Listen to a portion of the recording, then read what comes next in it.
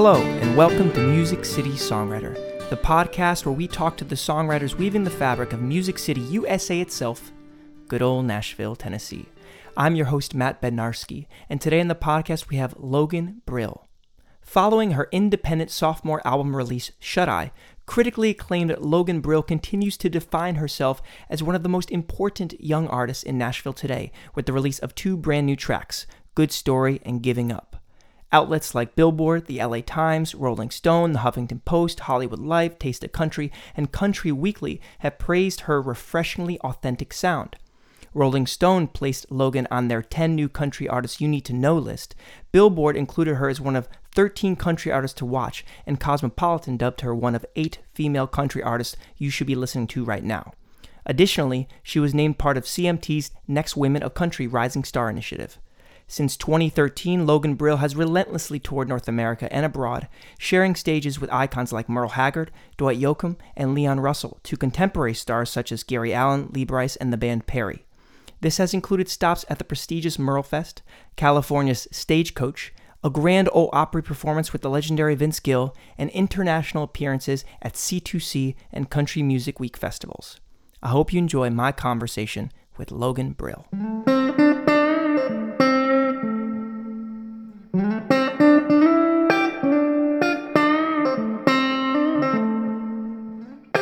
Logan Brill, welcome to the podcast. Thank you so much. Thanks for having me. Of course, I start every podcast this way, and this is no exception. What is your story? Perhaps in your case, what is your good story, but what is your story? Okay. So I grew up in Tennessee. Okay. What part? Sort of in two different parts. My mom lives in the suburbs outside of Knoxville. Okay. And my dad lives on about 40 acres in a cabin, much like what we're sort of sitting in right now. Okay. Very rustic cabin in Middle Tennessee. Yeah. So I kind of split my time between those two places. So I had sort of two very different childhoods in a way between those two places. Was that musically also represented by those two different settings? I think so, for sure. Yeah, my dad is a total hippie, only had us listening to old school 70s, sort of, Graham Parsons, Emmylou Harris, Jackson Brown. And then growing up in the suburbs where things were a little more, current and what was going on. And, we weren't as isolated as we were out at this cabin. I was sort of in the know with, Dixie Chicks and Shania Twain. And so those sort of more contemporary commercial classic things. 90s country kind of stuff. Yeah, kind of mixed into, I think, two different influences coming from two different spots for me. So you're getting this yin and yang of music growing up. Were you doing music growing up? How did that start to happen? I was, yeah. I'm lucky because both of my parents are big music lovers, but they're both artists sort of in their own right. My dad's a journalist and author. My mom's a graphic designer and sort of started her own graphic design business. And so arts and music and creativity were always really important in my house growing up. So my dad especially had like a whole room of just instruments, most of which I don't even think he could play. Okay. But we had, a djembe, like an African drum. We had, banjos and mandolins and guitars and all sorts of things. So I think especially living out where there wasn't much else to do, we didn't have TV or, anything. That was sort of what we did and how we passed our time. And so I started playing guitar, just kind of picking it up when I was maybe 10. And then, just loved to sing in choir in school and all those things. It was just sort of always in my life. And so, I kind of always ended up knowing that I would end up doing it, I guess. What about the writing aspect? During that time, were you just playing your heroes and who you were hearing, or did you start to release yourself through music? I think I started to songwrite a lot earlier than I realized, maybe. Because I was always writing poetry, and I was always writing sort of things that would turn into little versions of a chorus or a little version of a verse. But I didn't really have the full confidence of my songwriting until I moved to Nashville, and I started realizing that it was sort of this thing that people could do as a job. Like, how is that even a possibility that I could do that as and make a living doing that? And so the songwriting thing I think came a little later for me. I kind of originally was just always into singing and playing because that's what I knew I could do. And my confidence with songwriting, like I said, didn't really kick in until I moved to Nashville, and I started really practicing at it and working at it, sometimes in co-writing. When did you move to Nashville? Connect the dots from those two, separate living spaces to Nashville. What's in the middle there? How do you get here?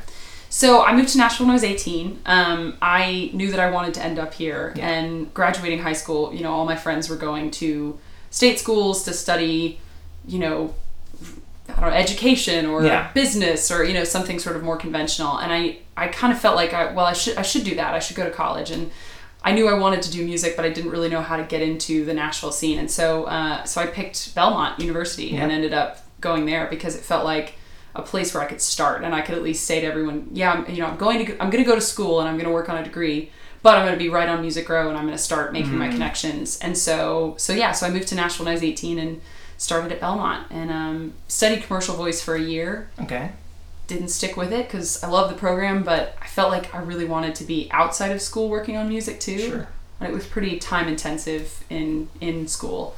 So I ended up getting a French degree from Belmont. C'est vrai. Parle français. Oui, vous parlez français. Ah oui, on peut faire l'entrevista en français. La prochaine fois. Not this time. Yeah. I did not know, je ne le savais pas. Okay, cool. So you studied French. I did. While first a year of commercial singing. Did you just take French or study French because you loved it? I did. Yeah. I think, to me, French is such a musical language. Sure.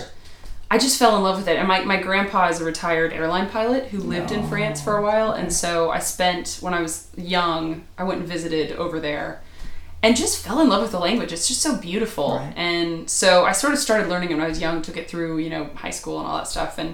And was taking it, you know, I think I was doing a minor in it. And I was like, I really love this. And I'm doing all this music outside of school. It's kind of nice to have something different to focus on in school. And so I did a French degree. And so while you're at Belmont, are you starting to perform, kind of what's going on in your music life during that time frame? So I discovered co-writing pretty quickly just because there were so many other people at Belmont who were trying to do what I was doing. And my roommate was studying songwriting. And so she and I started co-writing together. And it was this really exciting thing for me because I felt like when I was trying to write by myself, I was so precious about what I was writing and I couldn't let it go. And so I would just labor over something for so long and then I would never want to put it out because it wasn't right. And for me, learning to co-write with someone kind of taught me to let go a little bit of holding on to these things that I was like, no, it's never going to be right. It's never going to be done. Being able to bounce ideas off of somebody else and then go, no, I love that idea. Let's not do this part, but I think this hits me in the right way. So I kind of fell in love with co-writing, you know, right about when I moved to Nashville and started just making those connections. My roommate, like I said, who was studying songwriting, was an intern at Carnival Music at the time. Okay, yeah. And that was where I got my first publishing deal. She called me one day and just said, like, send me everything you've ever written right now. Wow, what a cool call to hear. It was, it was, I was like, oh, okay, yeah, what force? Don't ask questions, just send me everything you've written.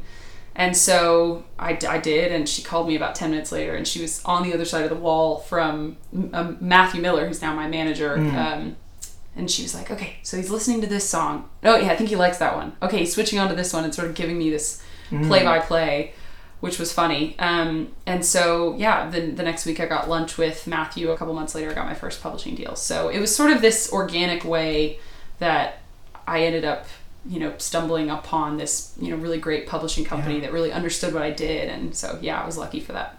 Was that still while at Belmont? Still while at Belmont, Wow, you are one of the lucky few, I know, which is wonderful, yeah. So, and then did you have that, essentially, were you studying and also, you know, writing professionally at the same time, kind of this double dance? Yeah, it was a really fulfilling but exhausting, you know, year and almost 2 years that I was, because I signed sort of the beginning of my junior year in college, and so I switched over to doing, you know, just Tuesday, Thursday classes, and so I'd be co-writing with people Monday, Wednesday, Friday, and then Friday after I was done with my write, I would get in my, you know, Subaru Tribeca, and I would drive to whatever, you know, bar I could play at with a band, and I would tour all weekend and play, you know, a lot of just cover sets if I had to, or I would throw in some originals, or, you know, whatever I had to do, and then I would come back on Sunday, finish all my homework, and then, you know, try to kind of get back in the groove. So it was a lot of just learning to balance that, but I do feel like by the time I graduated, I kind of had my footing and understood how that whole process sort of worked a little bit. I kind of already had a head start a little bit. When you signed the publishing deal, were you thinking, I'm going to write songs for other people? Or were you thinking, I want to be the one singing those songs? Or were you just thinking, I love music? What were you thinking? I always knew that I wanted to sing the songs because I've always loved to perform. But I think it became really fun to just go into a room and write whatever was in the room. And if it didn't feel right for my project, it was so exciting to think that someone else could kind of give that song life. And so for me, it was just about loving the process and hoping that whatever song I wrote that day would be perfect for whatever project I was working on. But kind of exciting to know that songs can go live other lives somewhere else with someone else, you know? For sure. So I just want to bring us up to present day. Take us from then to now. So I was with Carnival for 4 years, and quite a while. Yeah, it was a long time, and I love everybody over there. They were so supportive for a young artist who was just kind of trying to figure out what my sound was and what I wanted to do. And so I released 2 records with them. Yeah. Full length records, yeah. Awesome. Which was, I was so lucky that they were, able to sort of make that happen for me, and that they were supportive and saying, yeah, go make 2 records, just try something out, see what happens. And so I toured really, really heavily for those 4 years, and started out doing cover sets, and then little by little sort of added in. Every once in a while I'd get an offer to do an opening 20 minutes for somebody at a theater. Yeah. And I would go do that, and then those sort of started building on to maybe I'd be able to open at a club with 3 band members instead of just 1, or and so it was sort of a slow climb those 4 years. And then 2 years ago I signed with Warner Chappell, and it was a big change because Warner Chappell is a really great company. It's a lot different, that it's sort of a bigger publisher. And so it's been a really, really fun challenge to sort of get used to a larger office with a lot more resources to new writers and stuff. But it's been great, and that sort of is who I've been working on my new music with. Yeah. So now I want to dig into the songwriting sphere of things. You've been songwriting for a long time. You spoke a lot about co-writing before. Do you have a process? Do you have a set way that you've kind of built the muscle that is Logan Brill's way? I think my process is, or at least I will say my success in writing songs, usually comes from taking a lot of time to think about a subject before I ever even start to write on it. Which I think a lot of people, I've been in co-writes before where someone will throw out a title and then you sort of go, oh yeah, well that's cool, we could write that this way, or we could go at it this way.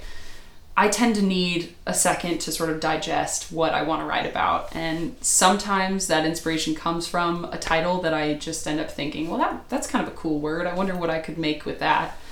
And sometimes it comes from specific experiences that I've had or friends of mine have had. So I think for me, I like to start knowing where I'm going, and then sort of have a roadmap in my head of what that song could become. Because if I just sort of go at it and see what happens, a lot of times I'll end up sort of meandering. And sometimes sometimes that ends up being a great song, but more often than not, my process is to really sit and think about something for a long time. So does that mean that you collect ideas, and you're when you say think about them, you're talking about throughout your life, or in the room you kind of ruminate about them? I kind of, in the room, and a lot of times before, like if I'm going into a co-write, I have a list of ideas in my phone, in the notes in my phone. I'm constantly going, ooh, that could be a cool thought, and I'd sort of write something down. I've got all kinds of things in there that probably will be nothing and make no sense to me even now. But those are the things that before I go in with, to a room with somebody else, I'll sit and I'll go, yeah, I really like that idea today. That really strikes me today. And I'll just sit and think about it for a while and figure out how I want to present it and what it means to me and how it makes me feel and all these different kind of angles to it, so that I can then go in and sort of, if I'm writing by myself, I know kind of what angles I can come at, or I can know how to present it to someone else if I'm writing it with someone else. So let's talk about that. By yourself versus co-writing. Do you do one more than the other? Kind of what is your rhythm these days in that regard? I co-write more often, but I've learned that my most successful co-writes come from taking that time to sort of start writing a song by myself. Because it has that direct, authentic connection to you? Why? It does, yeah. It definitely, it gives me time to sort of figure out how I view a certain subject versus writing it from what I think other people want to hear or what I think other people might feel about it. So I tend to like to start writing a song and then take it into a co-write and say, I've thought about this idea. What do you think about this? And going from it at that angle. So, but I definitely, I find, like I said, co-writing, I find really inspiring to be able to just bounce ideas off of somebody else. And it takes me out of my head a little bit because I tend to, like I said, be really sort of precious about certain lines that I can't let go because it's not right. And sometimes it's nice to have somebody else just go, let's look at it from this angle and help me kind of get into that new headspace. So with these 2 new songs, Good Story and Giving Up, right? Walk us through that. Was that a co-write? Were those co-writes? Who did you write them with? If so, and what was that process? Because they're great songs, so I'd be curious. Yeah. And they're current. That's what we're listening to now. Sure. So how did you stumble upon those, let's say? So Good Story is actually an outside song that I did not write. Okay, cool. Which I've always sort of been somebody who's like, oh, I'd love to write every song on my album. But there are so many great songs flying around that it would be, there would be so many songs that wouldn't be out in the world if somebody didn't cut them when they didn't write them. And so, so Good Story was a song that my publisher had sent me.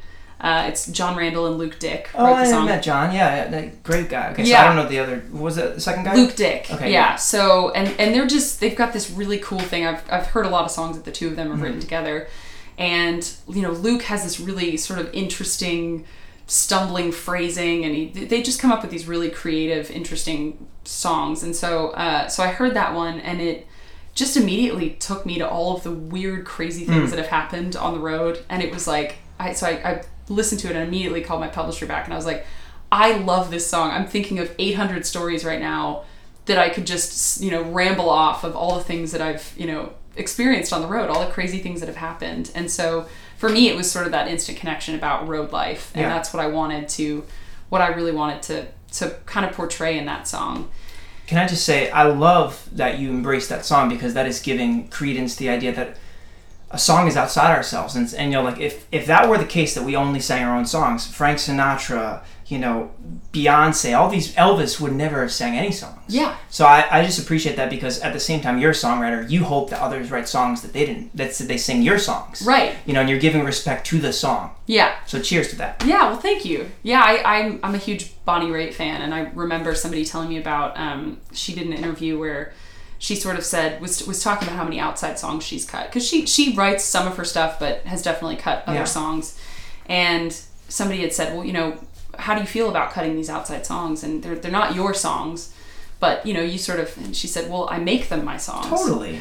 And to me, it's so great, because it really is like, like Good Story, for example, is something that I so connect with. And it sort of took on, I don't know if they intended it to be a road life sort of song. Right.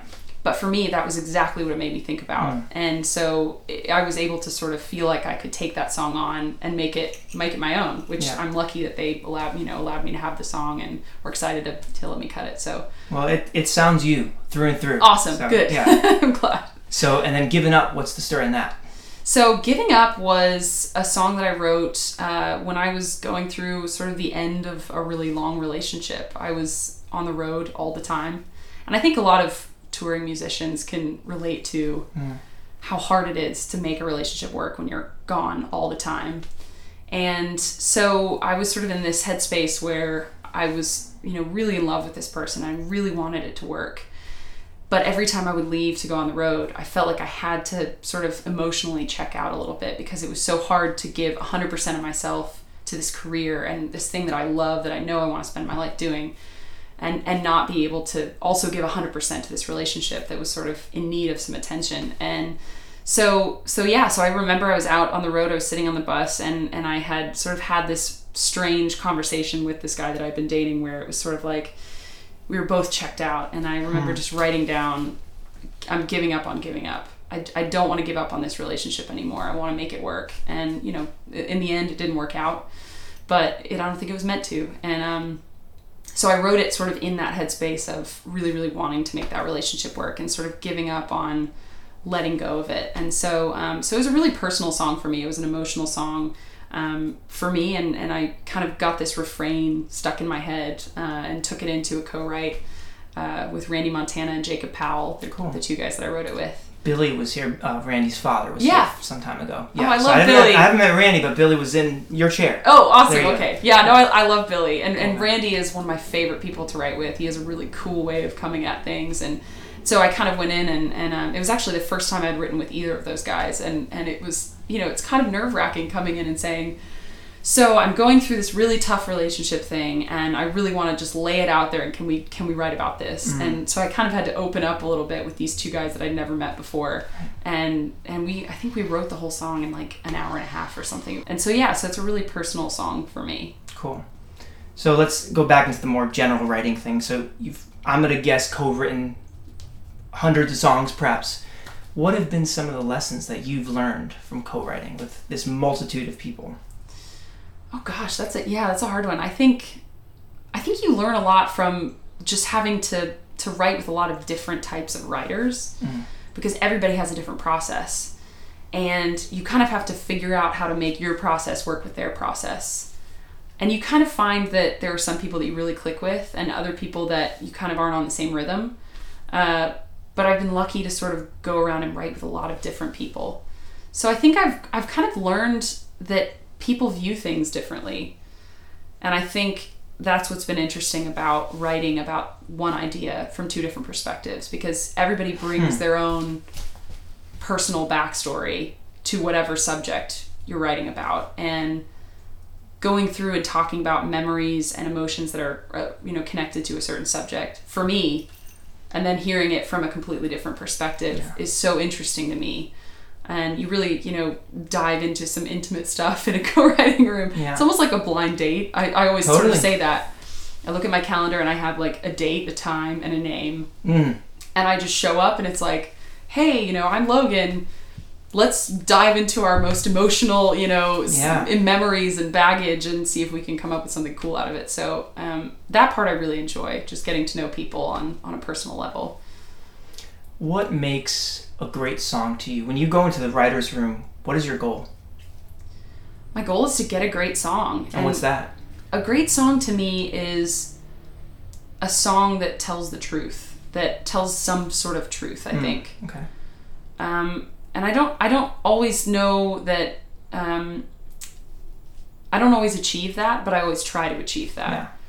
And I try to be honest about how I feel about something. And so I think a great song tells the truth and tells a good story. I mean, not to be like quoting my own song. Yeah, right. Pun actually slightly unintended, but it really does, Sure. It means telling a story in the most truthful way that you can. And I think those are the songs that I connect with when I feel like I can really get a sense for how somebody honestly feels about something. So I really try to sort of approach things as honestly as I can in the writing room. What are, I guess, for you, you're a songwriter, but you're also a fan of music. So what are a couple songs that fall into that category for you, that you think of a great song, you're like, that was my song? Yeah. The first memory I have of a song that just really rocked my world was Late for the Sky by Jackson Browne. Okay. I think it's the most beautifully written breakup song of all time, because it feels like he's just telling you how he feels about it. It doesn't feel like a songwriter has crafted this, intricate thing. It's like you're just sitting down and he's telling you how he feels about it. But it's beautiful. Lyrically, it's just brilliant. It's just all about, that moment when you realize that you're not really meant to be with somebody, and sort of the ins and outs of that. So that song I think is incredible.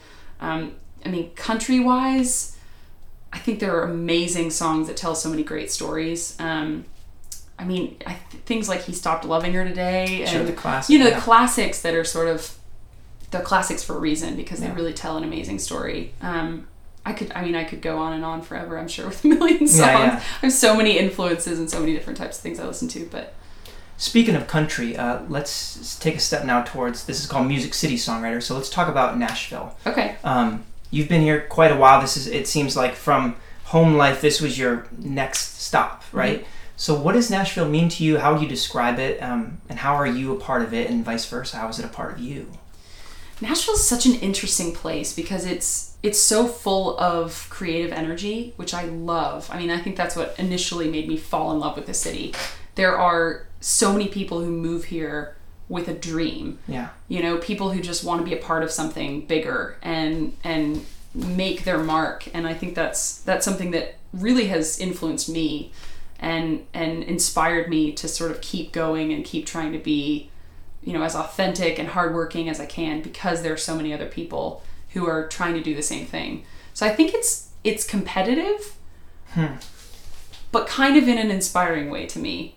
And I think as long as you sort of pay attention to your own thing and are inspired by other people, but not looking at the lanes next to you going, maybe I should do that. Man, they're really succeeding. Maybe I should do what they're doing. Yeah. But also just being inspired by other people's work ethic and creativity.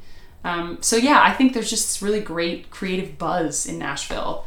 And it's such a small town too. It's kind of nice. You just wander around and run into so many people. I know that's sort of like within the music industry, that's definitely true. Yeah. But I kind of feel like it's like this weird small family that we all sort of know what each other are doing and support each other from afar, you know? Yeah. It's interesting to me because you mentioned the country music that inspired you. You know, you hear your music, there's country in there, but you're very much, at least sonically, on the outside of that. Yeah. You know, did you intentionally choose that unique path? Because, again, I mean, like, there are, I don't want to characterize this strange, that there are people trying to do this thing, like this country thing, that country thing. Yeah. And you're kind of just doing your own thing. Was that very much intentional, or is that just kind of how it fell into place?